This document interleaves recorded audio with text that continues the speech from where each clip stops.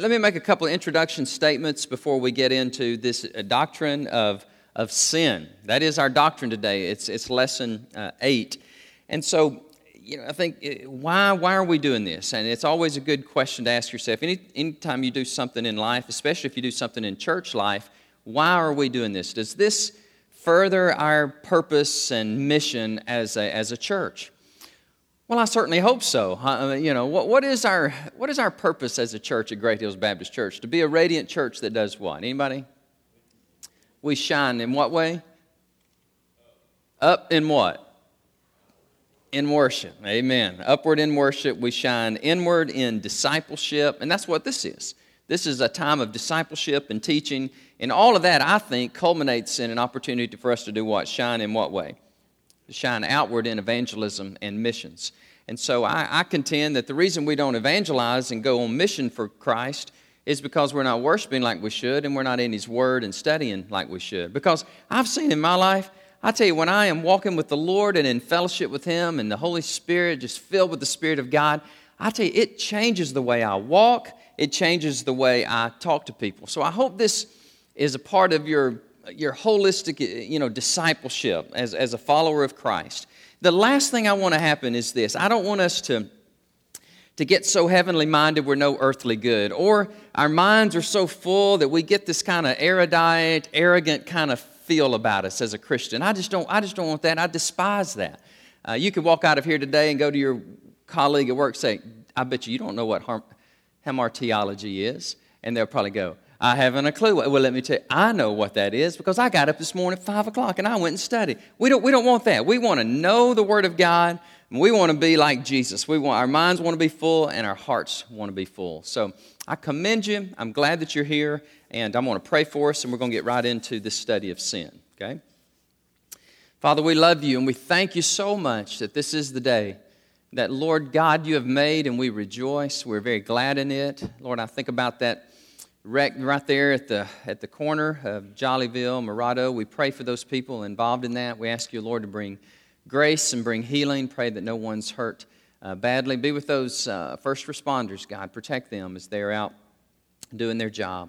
Thank you for getting us here safely. Thank you for the Word of God that is so powerful and that, Lord, we could spend 10 million lifetimes studying it and never fully exhaust it because it is amazing. God, it is your Word and it teaches us. It challenges us.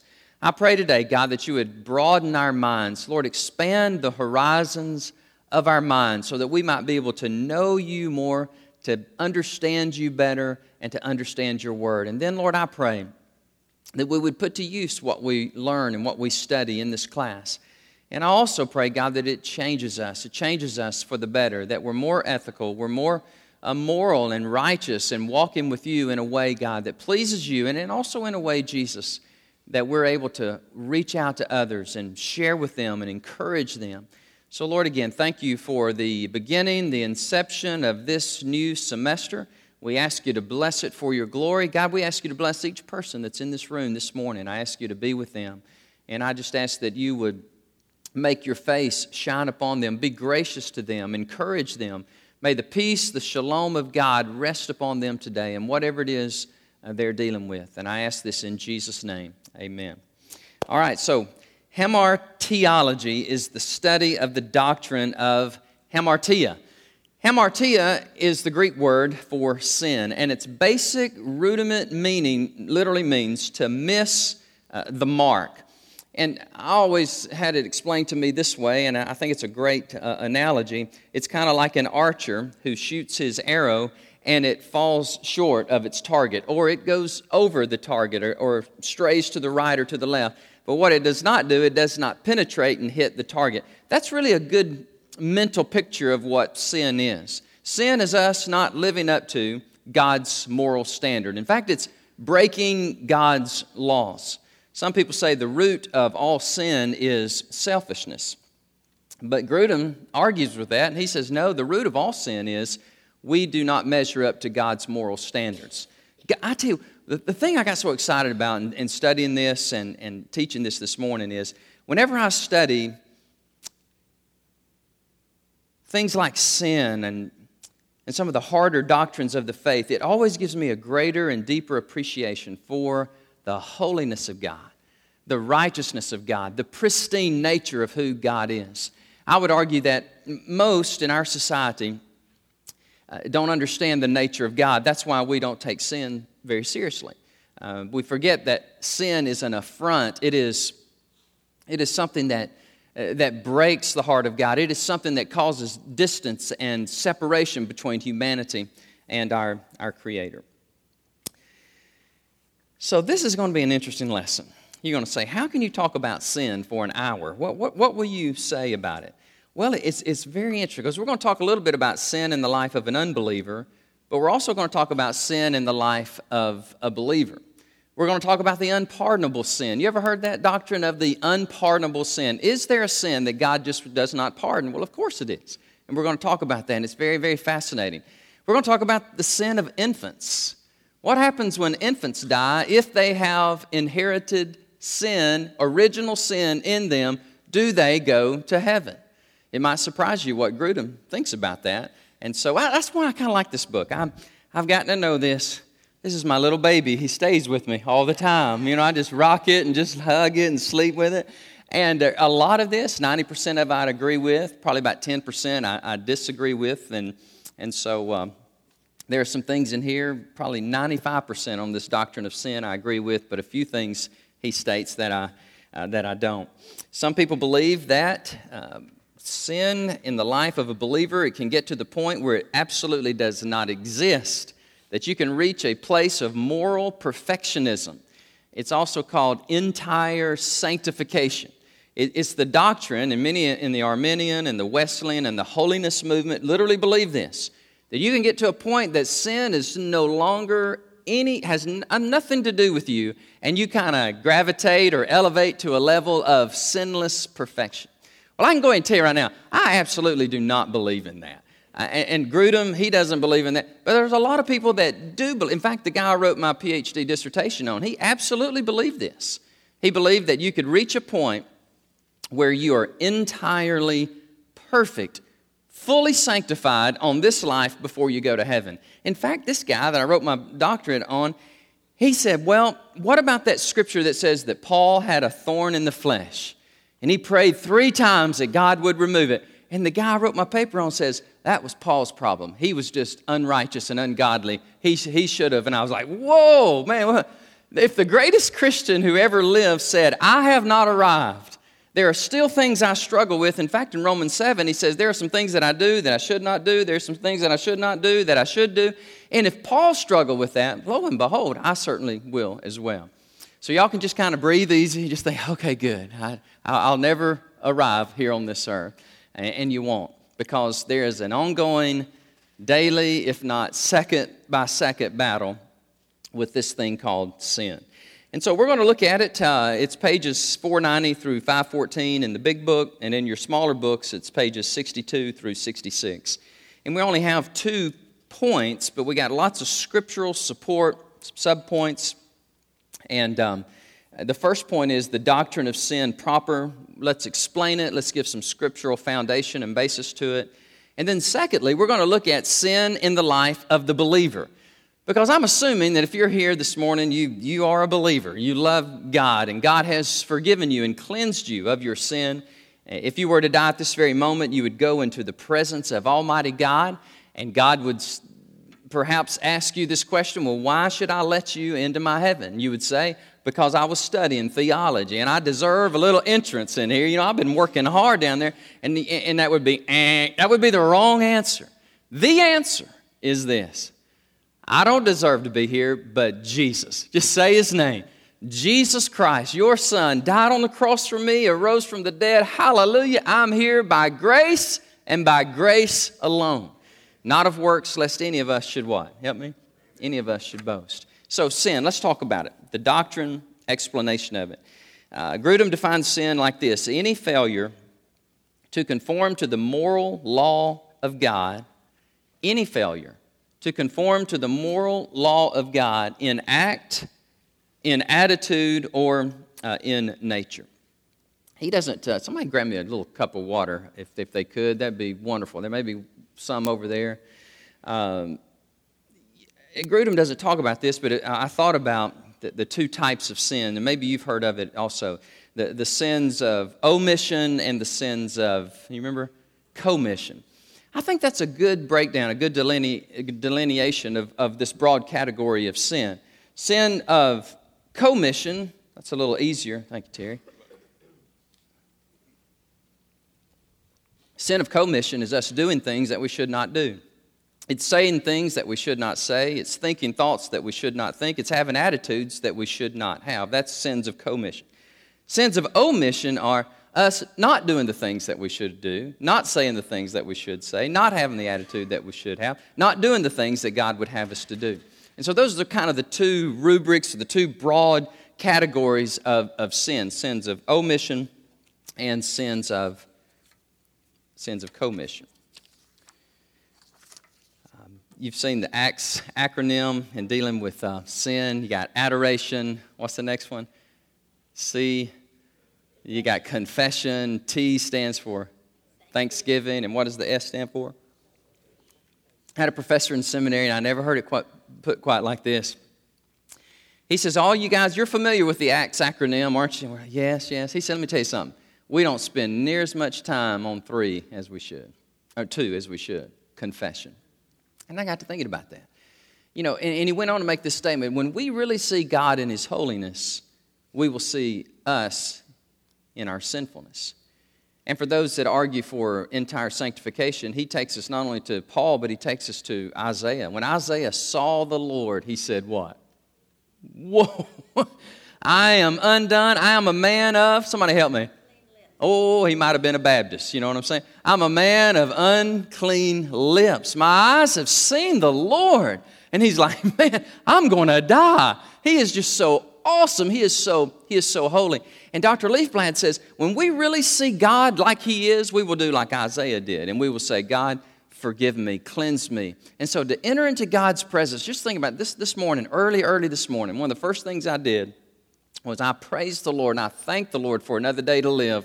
And then I just started quoting Scripture. I just started saying, Lord, your word tells me in 1 John 1:9, if I confess my sins, you're faithful and just to forgive me and cleanse me from all unrighteousness. And Lord, I want to ask you this very morning to cleanse me, to forgive me of those things that I have done, those things that I have not done. You with me? I go through the whole process. And then Proverbs 28:13 is one of my favorite verses that deals with sin and sin in the life of the believer. It says, he who covers his sins will not prosper, but whoever confesses them will find mercy and grace. If you cover your sin, you will not prosper, but if you confess them and forsake them, you will have mercy. David said in Psalm 139:23, he says, search me, O God, and know my heart. Try me and know my anxieties, and see if there is any wicked way in me, and lead me in the way everlasting. And David also said in Psalm 32:5, and I love these are called penitential psalms. It's psalms of repentance. It's psalms of confession. Psalm 32:5 says, see what I've got them here. Write your story on my heart. I acknowledge my sin to you and my iniquity I have not hidden. I said, I will confess my transgressions to the Lord, and you forgave the iniquity of my sin. For I acknowledge my transgressions. This is on Psalm 51:3 and 4. He says, for I acknowledge my transgressions, and my sin is always before me. Against you only have I sinned and done this evil in your sight, that you may be found just when you speak and blameless when you judge. So it's interesting to me that David, who loved God, the Bible says he has a heart for God, is a man after God's own heart. In this incident with Bathsheba and other incidences in his life, he recognizes, he says, God, it's against you that I have sinned, and I pray that you would cleanse me and forgive me.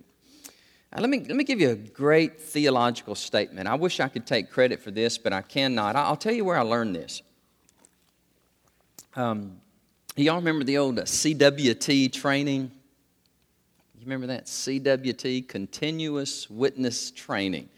It's a lot like EE, Evangelism Explosion, or a lot like Faith, or lots of other, the NET and other evangelism training. When CWT, when I was teaching this in the seminary, there was a statement there about sin, and it's always stayed with me. And I want to give you this, and I think it's probably the most powerful thing I'm going to say today, except for when I'm quoting a scripture. And it goes like this: we are sinners by nature and by choice. That is a very good doctrinal statement. We are all sinners by nature, and we are sinners by choice. And I'm going to extrapolate on that. I'm going to explain that as I go throughout this lecture this morning. You'll see me kind of hearken back to that broad theological statement of all of us are sinners by our intrinsic, Adamic, sinful nature. And then if that's not bad enough, then we also are sinners by the very choices that we make. The best definition in the Bible as far as what sin is 1 John 3:4. 1 John 3:4 is the best definition of sin in the Bible.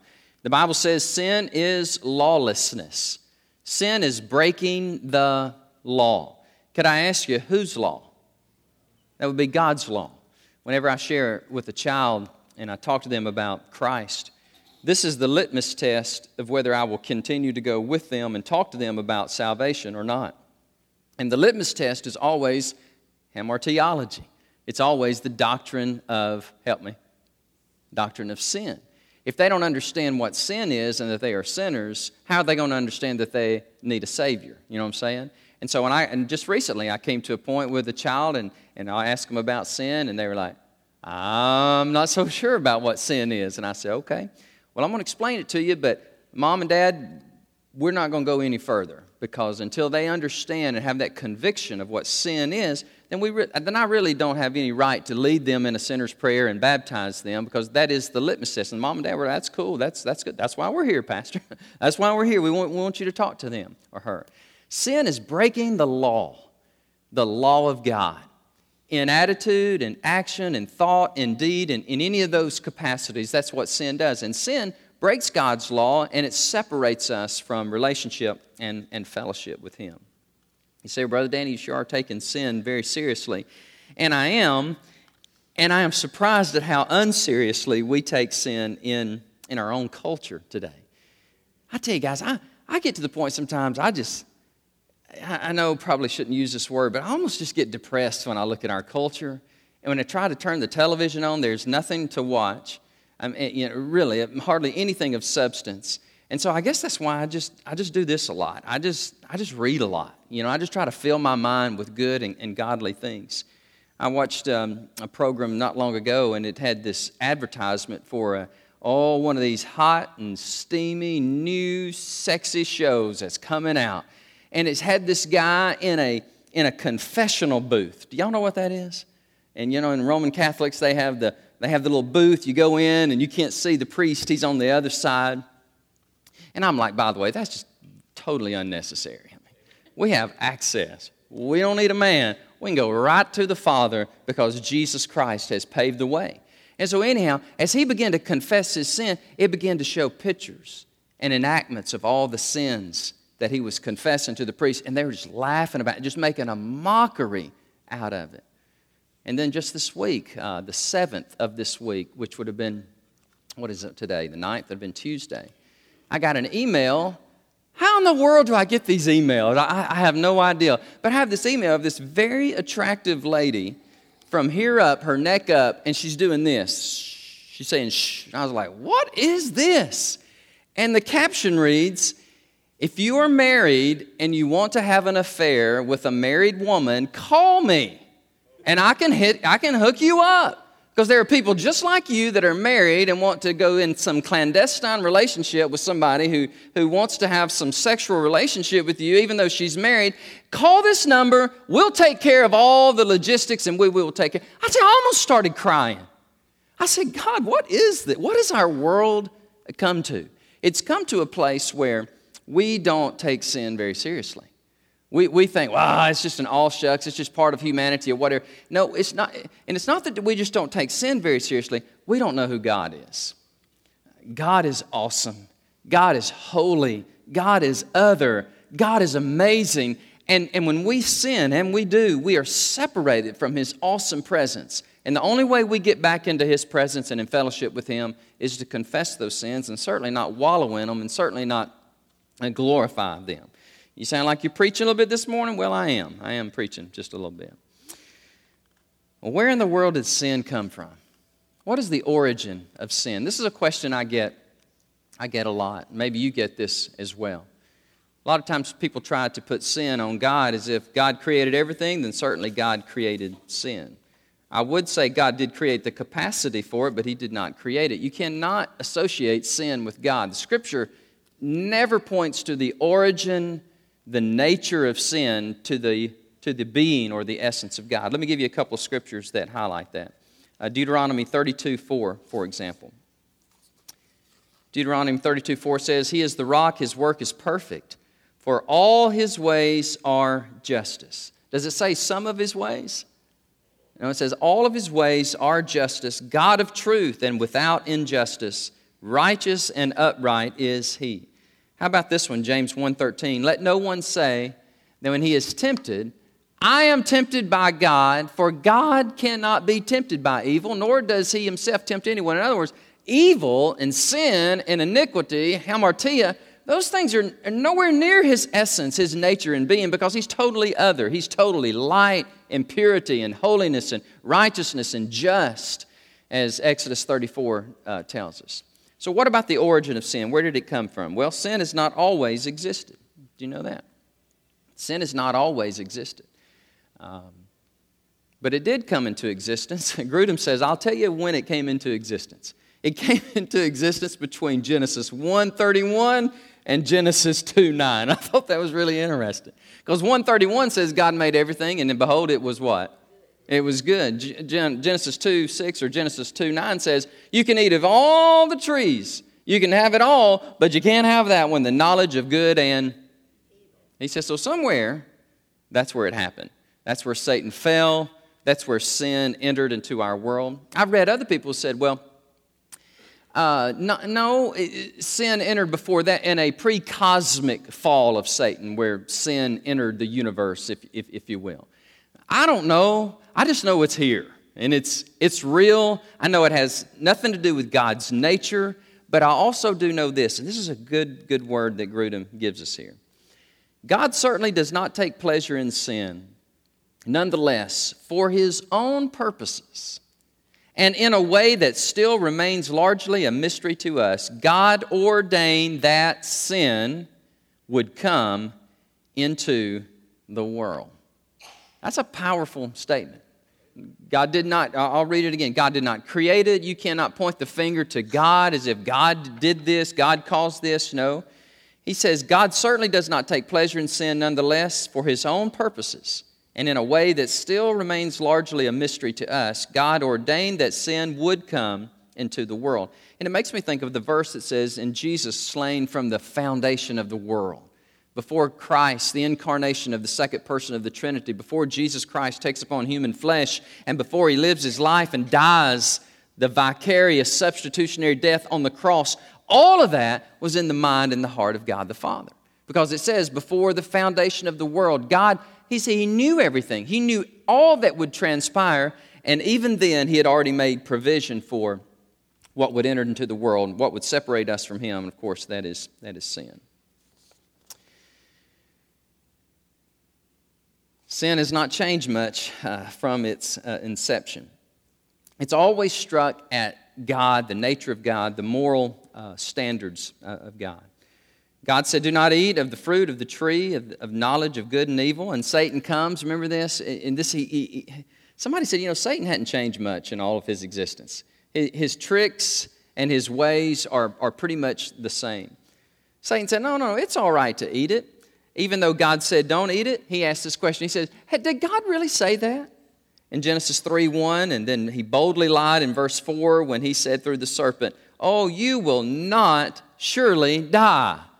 And so you see, and this is so prominent and prevalent in our culture today, yeah, I know what that says, but that doesn't apply to us today. I know what Leviticus says, and I know even kind of Romans kind of hints at that homosexuality. But listen, there's a real popular song out today that says, "Why will we let a 2,500-year-old book talk about our sexuality?" That's a very popular song on the radio today. Why will we let a 2,500-old book tell us how our sexual mores, how we're going to live our life? I think that is just Satan all over it, just questioning the truthfulness of God, the veracity of Scripture. Sin is irrational. It does not make sense, but we do it anyhow. For Satan to think he could exalt himself above God, remember Isaiah 12, remember Ezekiel 28, remember Revelation talks about, and he falls, a third of the angels fall with him, because he says, "I will elevate myself up to the Most High." And it's so irrational, it's so incongruent, but he did it and we do it as well, even though it doesn't make any sense. For the fool to say in his heart, "There is no God," that makes absolutely no sense. Does it not? There is no God. That is foolishness. Well, what about some more of this whole sin idea? Where does it come from? I attribute it more to Satan and the fall of the demons, the angels who became demons. But what about sin in us? Where does it get its origin? How should we approach this? Well, Scripture teaches that man has inherited sin. It's also called the doctrine of original sin from our first father, Adam. It's also referred to as the Adamic nature. And Romans talks about this fully. In fact, Romans 5:12, we'll look at this verse. Just as through one man, I'll go ahead and tell you what the context of that is. That's Adam. Okay, he's been talking about Adam. Through one man sin entered the world, and death through sin, and thus death spread to all men because all sin. Some people say, "Well, I don't know that I like that. I don't think I agree with that. I don't think that's fair to say that Adam and Eve sinned and Shazam, we get the sin gene. You know, we all are sinners." That's exactly what Scripture teaches. Sometimes you just have to read Scripture and say, "I might not understand that," but that's what the Bible says. And it's very clearly that's what the Bible says, that sin entered the world, and through Adam's sin, we all die. I like to tell people, if you have a hard time with that, what if you were Adam? You'd done the same thing. What if you were Eve? You would have done the exact same thing. They are our parents. They represented us, and we would have done the same thing. I like what Grudem says to those who argue at this. He says, well, if we think that's unfair for us to be represented by Adam, then we should also think it's unfair to be represented by Christ, who gives to all who believe this righteousness. Romans 5:19 addresses that when he says, "For as by one man's disobedience many were made sinners," okay, Adam, "so also by one man's obedience many will be made righteous." David points out the truth of this in Psalm 51 when he says in verse 5, he says, "While I was in my mother's womb, I was brought forth in iniquity." Okay? I was born in sin. We are sinners by nature and by, don't forget that. I think that's the most important thing I could share with y'all this morning. As far as the doctrine of hamartiology, the doctrine of sin, we are sinners by nature and by choice. If you don't believe it, have children. Have preschoolers. It's just amazing how creatively sinful they are. I mean, you don't have to teach them, you don't have to show them. It's just part of their nature. Okay, in our actions, we cannot do spiritual good before God. The Bible points this out. There is none righteous, no, not one. Not that we cannot do a good deed as lost people, but that we cannot live a spiritually pleasing life to God. Romans 8:8 says, "Those who are in the flesh cannot please God." We may do a noble deed. In fact, some of the most kind, generous, giving people I have ever met in my life are lost people. I'm just telling you, true. Not that they can't do a noble deed, not that they cannot be helpful or kind, but that's way different than dealing with the sin nature. They could never do anything that's of eternal value before God because they have this sin nature, this Adamic nature, this intrinsic, inherited sinfulness that separates them from their Creator, who is holy God. So this is some of the doctrine of sin, just kind of a description of it, definition of it, some little bit of explanation of it. Now I want to talk about it a little more pointedly about sin in the life of a believer, or it's number 2 in your outline there. Everybody get a little outline? I think we got them there. Got lots of scripture, and just a couple of points here. Sin in our lives. What does that look like? Well, as I said earlier, all humanity has sinned before God. By nature, we're sinners. We're born in sin, and by choice, we commit sinful deeds. Psalm 14:3, Romans 3:23 teach us this. They have all turned to Psalm 14:3. Can we grab that one? They have all turned aside. They have together become corrupt. There is none who does good, no, not one. And then Romans 3:23 says, for some have sinned. Thank you, bud. For all have sinned and done what? Fallen short of the glory of God, the holiness of God, the expectation of God.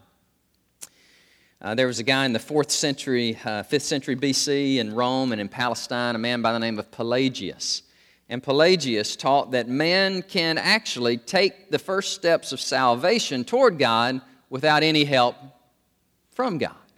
He believed that, well, we can just on our own, because we're sinful, but we're not really that sinful. I mean, we can make our way to God without any drawing of the Holy Spirit, without any movement of God to us. No, we can do it. And they condemned him as a heretic, the Council of Carthage in AD 418, because he missed something.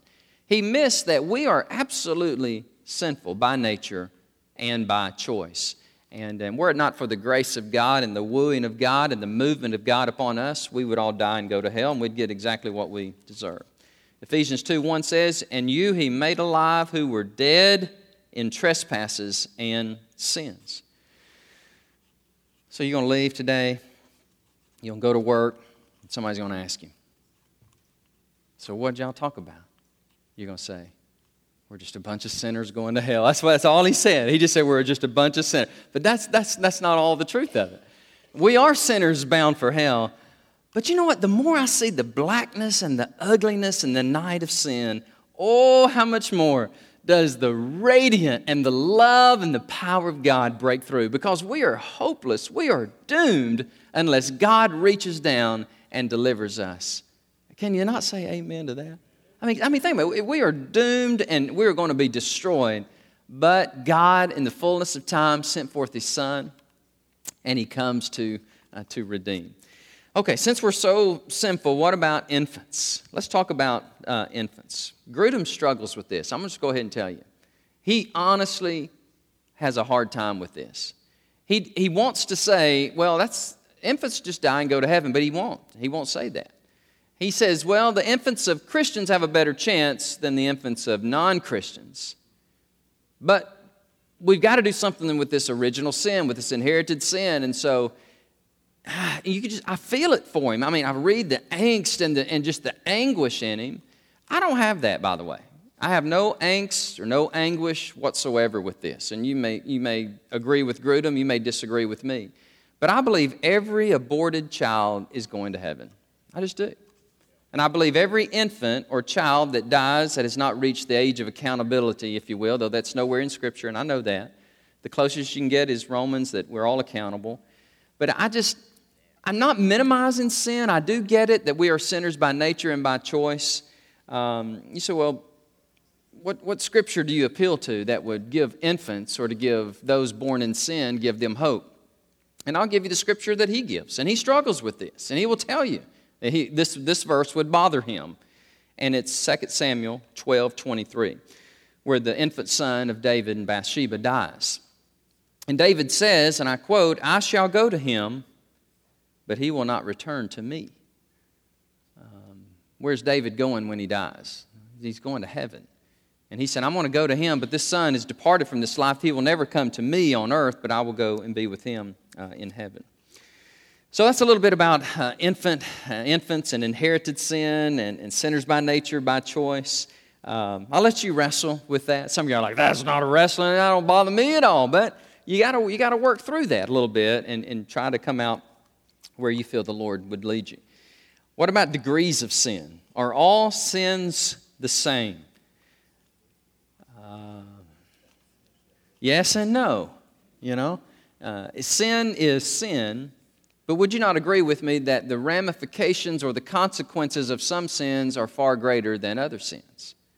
Grudem gives some good definitions or some illustrations of this when he says, it would be a sin for me to covet my neighbor's car. Okay? He said, but it would be a greater sin for me if I went over here and whacked him on the head and stole his car. He said, so the sin is sin, but there are degrees of sin. I use the analogy, if I go into a grocery store and steal a piece of bubble gum, which I used to have a friend who did that. It was amazing to watch him. He was a thief. And I would watch him. He was great at it. Ray was his name. I was just a little lost, hell-bound fella. I'm telling you, I was in not a good place as a youngster, okay? And I would watch him, and he would go take the price tag off of this cheap little toy or this expensive toy. He'd put that price tag on the expensive toy. Now, this is the day before a lot of scanning and stuff. And so at the register, she would say, wow, we must really put that on sale. And I'd just go, oh, my word, he's going to get away with it. He'd get away with it. I mean, he's just a little thief. I can't remember that, but I do. I remember him. But sin is, sin is sin, but there are consequences, greater consequences and ramifications for some sins over others. Jesus told Pilate, he who delivered me to you has the greater sin. What is he talking about? Jesus said to Pilate, he who delivered me to you. Who's that? That would be Judas. He has the greater sin than you, Pilate. He knows better. I've been with him 3 years. He's seen me. He's watched me. Sin is greater. Then Ezekiel 8, the prophet speaks of the people seeing still greater abominations. So, I think about Jonathan Edwards' sermon. He preached a whole sermon, and the title of it is The Justice of God in the Damnation of Sinners. The justice of God in the damnation of sinners. We get it. We get what we deserve. He gives another definition or an example. He says, if a non-believer gets in a scuffle, gets in a fight with somebody, that's wrong. Because you should not fight. You should work out your disagreements agreeably, amicably. He said, but for a believer or a pastor that get into a fisticuffs, Grudem says that's a greater sin because he ought to know better. And James 3:1 says we are brought to a higher standard. Reminds me of the pastor that did get in a fight with the town bully. True story. The town bully and the pastor got in a fight. Knocked down, duke them out, drag them out, fight. And the pastor put a whooping on the bully. He says, the greatest mistake of my life. For the rest of my life, I was known as the pastor that beat up the bully. He said, I could never get over that. And it hurt my ministry for the rest of my life. Bullies come after me, I'm just going to run. I can run fast. Amen. Don't want to be tainted for the rest of my life. All right. Talking about the degree of sin or the consequences of sin, this will help us when we're dealing with things like church discipline. Okay? Because not all sin is of equal value to sin. I mean, we're not going to bring somebody to church discipline if they're gossiping or if they're speeding down the road or whatever. That's sin, but when you violate in a more conspicuous way the laws of God and your marriage and so forth, and then that warrants more of a corporate dealing with it. Well, what happens when a follower of Christ sins? Let's talk about that. What happens to us when, you see what I'm talking about, this hamartiology thing? It just goes on and on and on. And we haven't even got to the unpardonable sin, and we haven't even got to the point where John says, there is a sin leading to death. Don't pray about that. There is sin not leading to death. You can pray about that, but there is a sin that leads to death. Don't pray about that in 1 John 5. I spent a lot of time in that this week saying, have you ever read the Bible and said, what in the world does that mean? In fact, I did that a lot when I was studying the book of Revelation. I was like, I'd scratch my head and go, what is that? Who is that person? Where did that come from? And I just pour myself into it and study it. And that's why I love theology. That's why I love God's Word.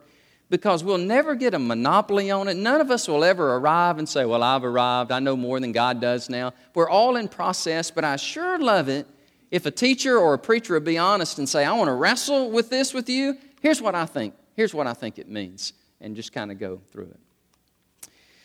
Okay, so let's talk about what happens when a follower of Christ sins. Notice not if, but when.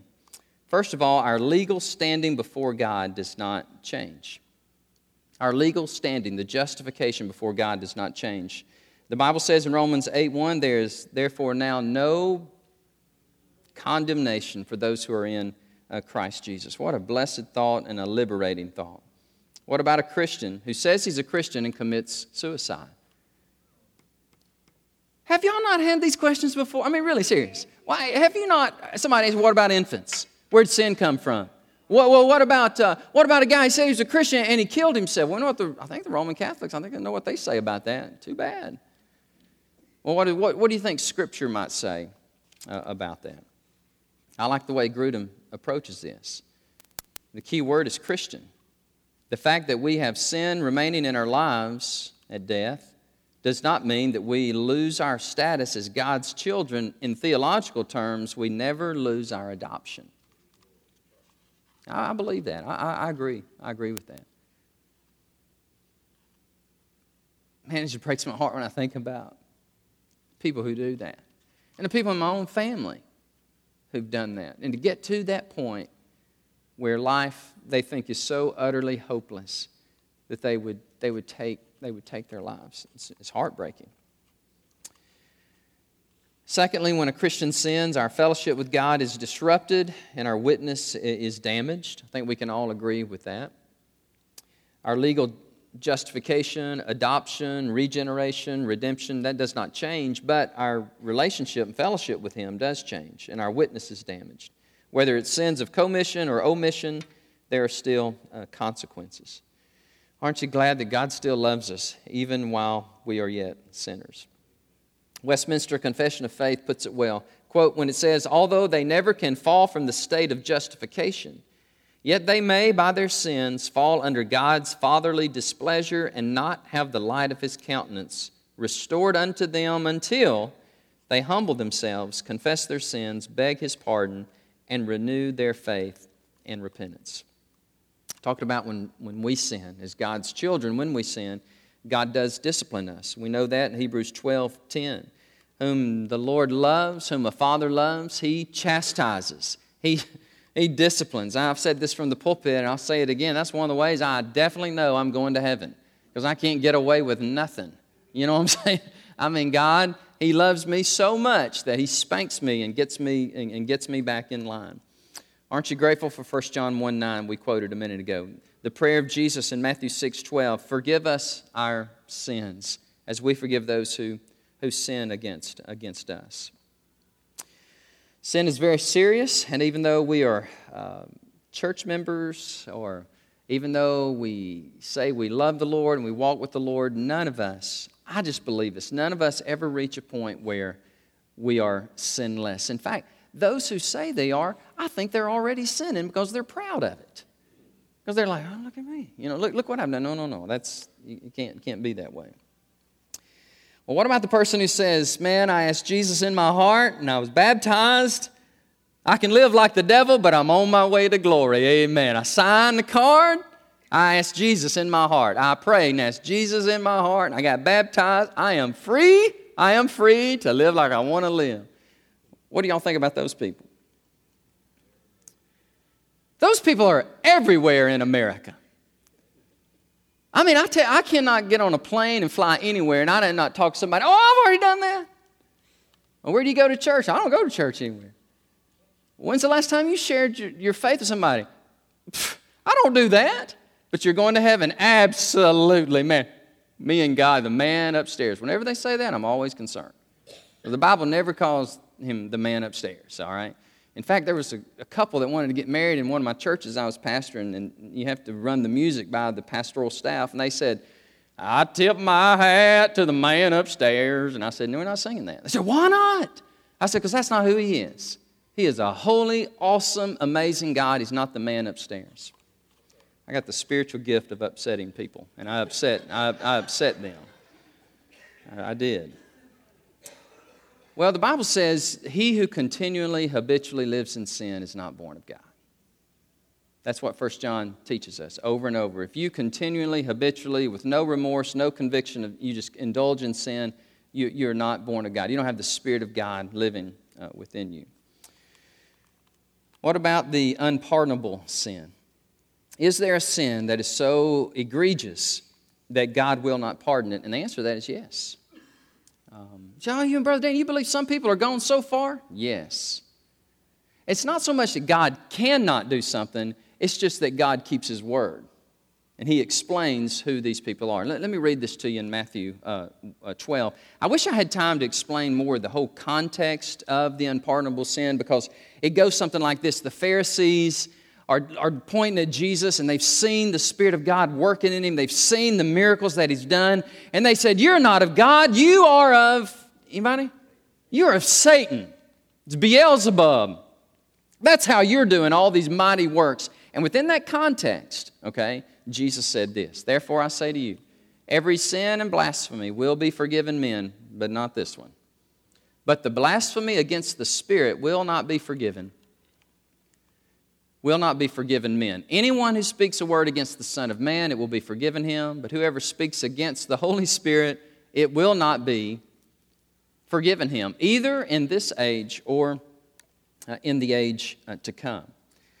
I think Hebrews 6 kind of leans itself toward this unpardonable sin, where you have those described who have tasted the heavenly gift. They have seen all this amazing work of God. They have been exposed to so much. And for them to turn away, it's impossible to renew them to repentance again. A lot of people think that's apostasy. That means it's people who were saved and now they've lost their salvation. Listen, I don't believe that at all. I can't wait. One of the lectures I'm writing, in fact, I'm going to be working on it today. It's lecture 15. It's on the doctrine of the perseverance of the saints.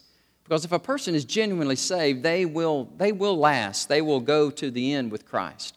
But those who fall away, if you will, I believe they never were in the family in the first place.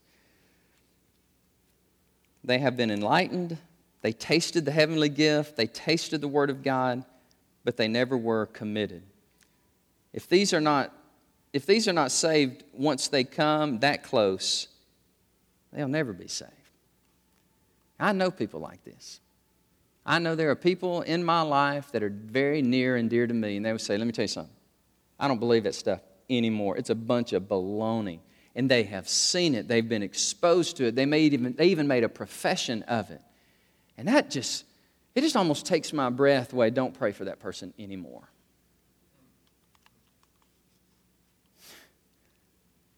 I struggle with that. But if I believe my Bible, and I believe if it does teach that can happen and people do cross that, then that is an incredibly dangerous place to be. Some thoughts about the unpardonable sin. Some believe this sin could only have been committed when Jesus was on earth. And Grudem says, not so fast. No, look at Hebrews 6. That's way after Jesus was on earth. And Hebrews 6, he believes, talks about this unpardonable sin. Number 2, some believe that the unpardonable sin is the sin of unbelief. It's just unbelief that unbelievers have until the time of their death. But that's not true. The biblical text speaks more specifically, one who blasphemes the Holy Spirit, one who shows contempt for Christ, somebody who has seen the work of God. They have been exposed to the preaching and the teaching of God. They have tasted it. They've been enlightened. And for them, then, that's where they are. To them, then they say, no, it's all a bunch of baloney. It's all a bunch of devil stuff. I don't believe in it. You say, Brother Dan, there are not people. There are people who are like that. I'm telling you, I just had a conversation not long ago with a person exactly like this. And it just broke my heart. And there was no talking to him. There was no talking to him. What was I going to say? God loves you. You've sinned. You need to repent and go. He knows all that. And totally rejects it. Says it's all a bunch of poppycock. It's all a bunch of dung. I don't want to hear it again. It's scary. Number 3, some believe it's just apostasy by believers who lose their salvation. We talked about that a minute ago. I don't think they were ever genuinely saved. Number 4, those committing this sin willfully and maliciously slander the Holy Spirit's work in Jesus' life. They attribute it to Satan. We talked about that. The Pharisees had seen Jesus do mighty works on many occasions, yet they did not believe he had come from God. Rather, they said, he has come from Satan. He is a deceiver like Beelzebub. Okay?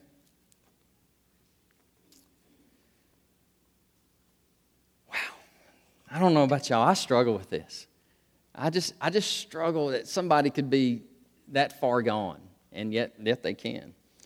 This person is unreachable with the gospel because they've already heard the gospel, and they have outrightly rejected it. The sin is not so great that God could not forgive, but the heart is so hardened that it can never now be reached. The unpardonable sin. Remember, it's not just the sin of unbelief. It's because there's a lot of people walking around here today, so I don't believe that, and then eventually they will believe, they will get converted.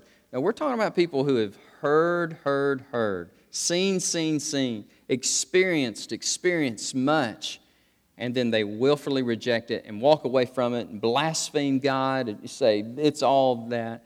That's what you got to keep in mind when you talk about the unpardonable sin. Well, let's talk about this last thing, and this is one that I think is really interesting too, and it's called the sin leading to death and the sin not leading to death. And this is, I hear music, Brother Terry. It's coming out of this speaker here. Or can you turn that off, Rick? I want to break out in song if I knew it, but I don't know. Y'all can't hear it, can you? But I can hear it. I've been hearing it for about an hour. I've just been kind of up here having a good time. Thank you, brother. It's gone. It's gone now. Okay, let's read 1 John 5, 16 and 17. Make a few comments on it, and then we'll be dismissed, okay? Because this falls under this rubric of hamartiology, or this doctrine of sin. Let me read it to you. It's 1 John 5, and it's 16 and 17.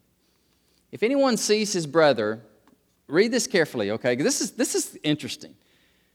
If anyone sees his brother, now anytime the Bible refers to brother in this context, it's referring to a believer, okay? If anyone sees his brother sinning a sin which does not lead to death, he will ask, and he will give him life for those who commit sin not leading to death.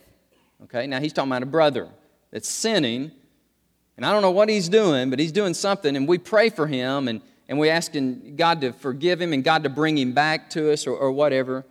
But then he says there is sin leading to death.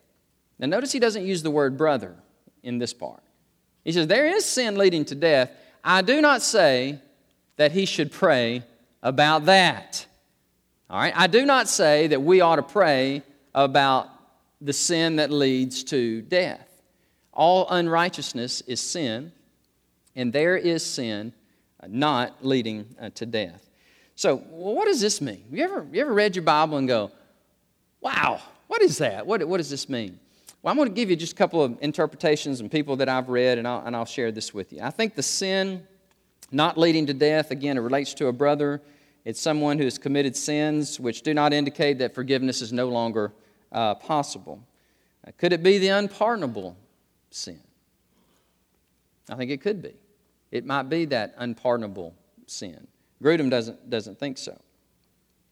He thinks it's more apostasy of false teachers. He thinks it's those who have apostatized, who said they were Christians, but now they're saying they're really not Christians, they never were Christians in the first place, and now they're teaching these heinous, heretical doctrines. These are unbelievers that believers should not pray for. Dr. Aiken at Southeastern Seminary, I read his commentary on this. He said, these are those who have total rejection of the gospel. He kind of puts them in that category of those who are the false teachers. And by the way, in the context of 1st, 2nd, 3rd John, it has a lot to do with these antinomian Gnostic heretics, okay?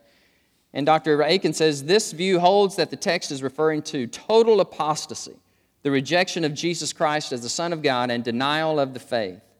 And one writer says that it is possible to close the heart against the influence of God's Spirit so obstinately and persistently that repentance becomes a moral impossibility. And John, they believe, say, you shouldn't even pray about that for those people. All right? I've got just a couple minutes, and I've got 2 sections here, and I am determined to finish Lecture 8. I am determined to finish it. So I'm going to redeem my time here, my 4 minutes. Let me sum it up like this. I think I can say it like this. God takes sin very, very seriously. Obviously, it cost the life of His Son to redeem us mortals who are on our way to hell so that we could be forgiven, okay? But even if we are forgiven and we come to faith in Christ, God still takes sin seriously because it separates us in that fellowship with God. And that's why we have to come daily, moment by moment, I believe. As soon as we know we've sinned, just ask the Lord to forgive me of my sins and cleanse me right now, Lord, from all unrighteousness. But how do we deal with sin in the lives of others? And how do we deal with sins that seem to continue to get a grip on us? How do we deal with sin in the life of others? I want to quickly just say the best way we respond to people in sin is what Jesus did. In John 8:12, "Woman, where are your accusers? They're not here, Lord. They all threw their stones down because they all left." And Jesus says, "Neither do I condemn you." Somebody help me. "Go and sin no more." So He has this amazing mixture of justice and grace. Law and grace. This beautiful epitome, this personification of, "And the Word became flesh and dwelt among us. We beheld His glory, the glory as of the only begotten of the Father, full of grace and truth." What about our besetting sins? What about those sins that, man, we wrestle with and we deal with? That causes us to be upset or causes us to be offended. I got a good word for you, and I got 2 minutes, and I want to share this word with you. I was driving down the road the other day, and I listened to an interview of Michael W. Smith. And Michael W. Smith's a Christian contemporary artist. And he says, "My goal in life is to reach the point, as a Christian, I'm never offended." And I thought, wow.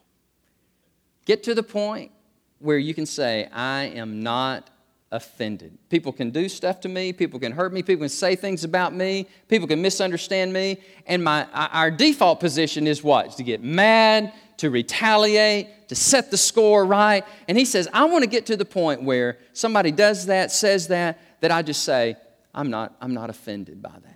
Wouldn't that be a great place to be? Well, think about the huge chip that God would knock off our shoulder if we went ahead. So I'm trying it. I got offended the other day. Imagine that. Somebody offended Brother Danny, one of our church members. They said something. It just kind of hurt me. And here's the thing. They didn't even realize they hurt me. And so 4 o'clock, a few mornings ago, 4 o'clock in the morning, I wake up going, why did that person say that? And what was that person thinking? And the Holy Spirit's like, you really going to let that bother you, aren't you? It'd be a lot easier if you just let that go and don't be offended by it. And you know what I did? I just said, Lord, this is not really a big deal. I don't need to call that person. I don't need to stand my case. I don't need to state this or state that. I just need to let it go. Let me tell y'all something, by the way. If you wake up in the middle of the night with a difficult situation and, man, you're worried about something, that's not of God. I just want to go ahead and tell you that. God is a God of peace and rest and joy. And if you wake up in the middle of the night and you just got all these thoughts, and here's what I do. I pray and I watch ESPN. Amen. That's how I get over it. I just pray, Lord, help me, and I just go watch ESPN and go right back to sleep. But I wanted to close with that because a lot of us, or a lot of folks who used to be with us, get so offended, so angry, instead of just letting it go and say, God, you take care of it. This is my church, or this is my brother and I love them. Well, I will leave. And I think they make a tragic mistake. I really do, because it's so easy to be offended. And it's so hard just to let it go. But man, I tell you, I'm starting to do that. And Michael W. Smith says, I know a pastor, for 14 years, he's never been offended. For 14 years, he's gotten to a place where he's just like, it's not that he's cavalier or just don't care kind of thing. He's just like, no, I'm just not going to take that.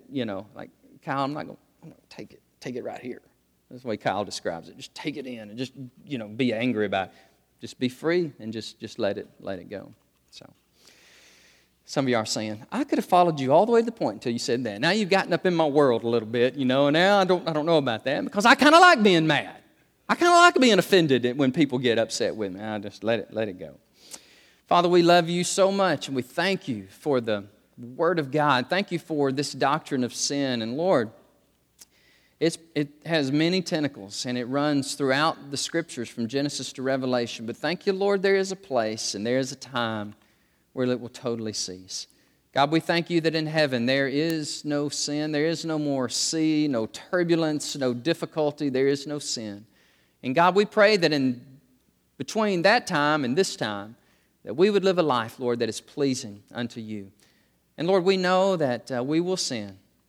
We are sinners by nature and by choice. We know you've redeemed us, but even then, Lord, we still battle with this Adamic nature, with this original sin. And so, Lord, we just pray that you'd give us victory. And, Lord, help us just to forgive as we have been forgiven. Help us, Lord, not to be offended. Jesus, you said, blessed are those who are not offended because of me.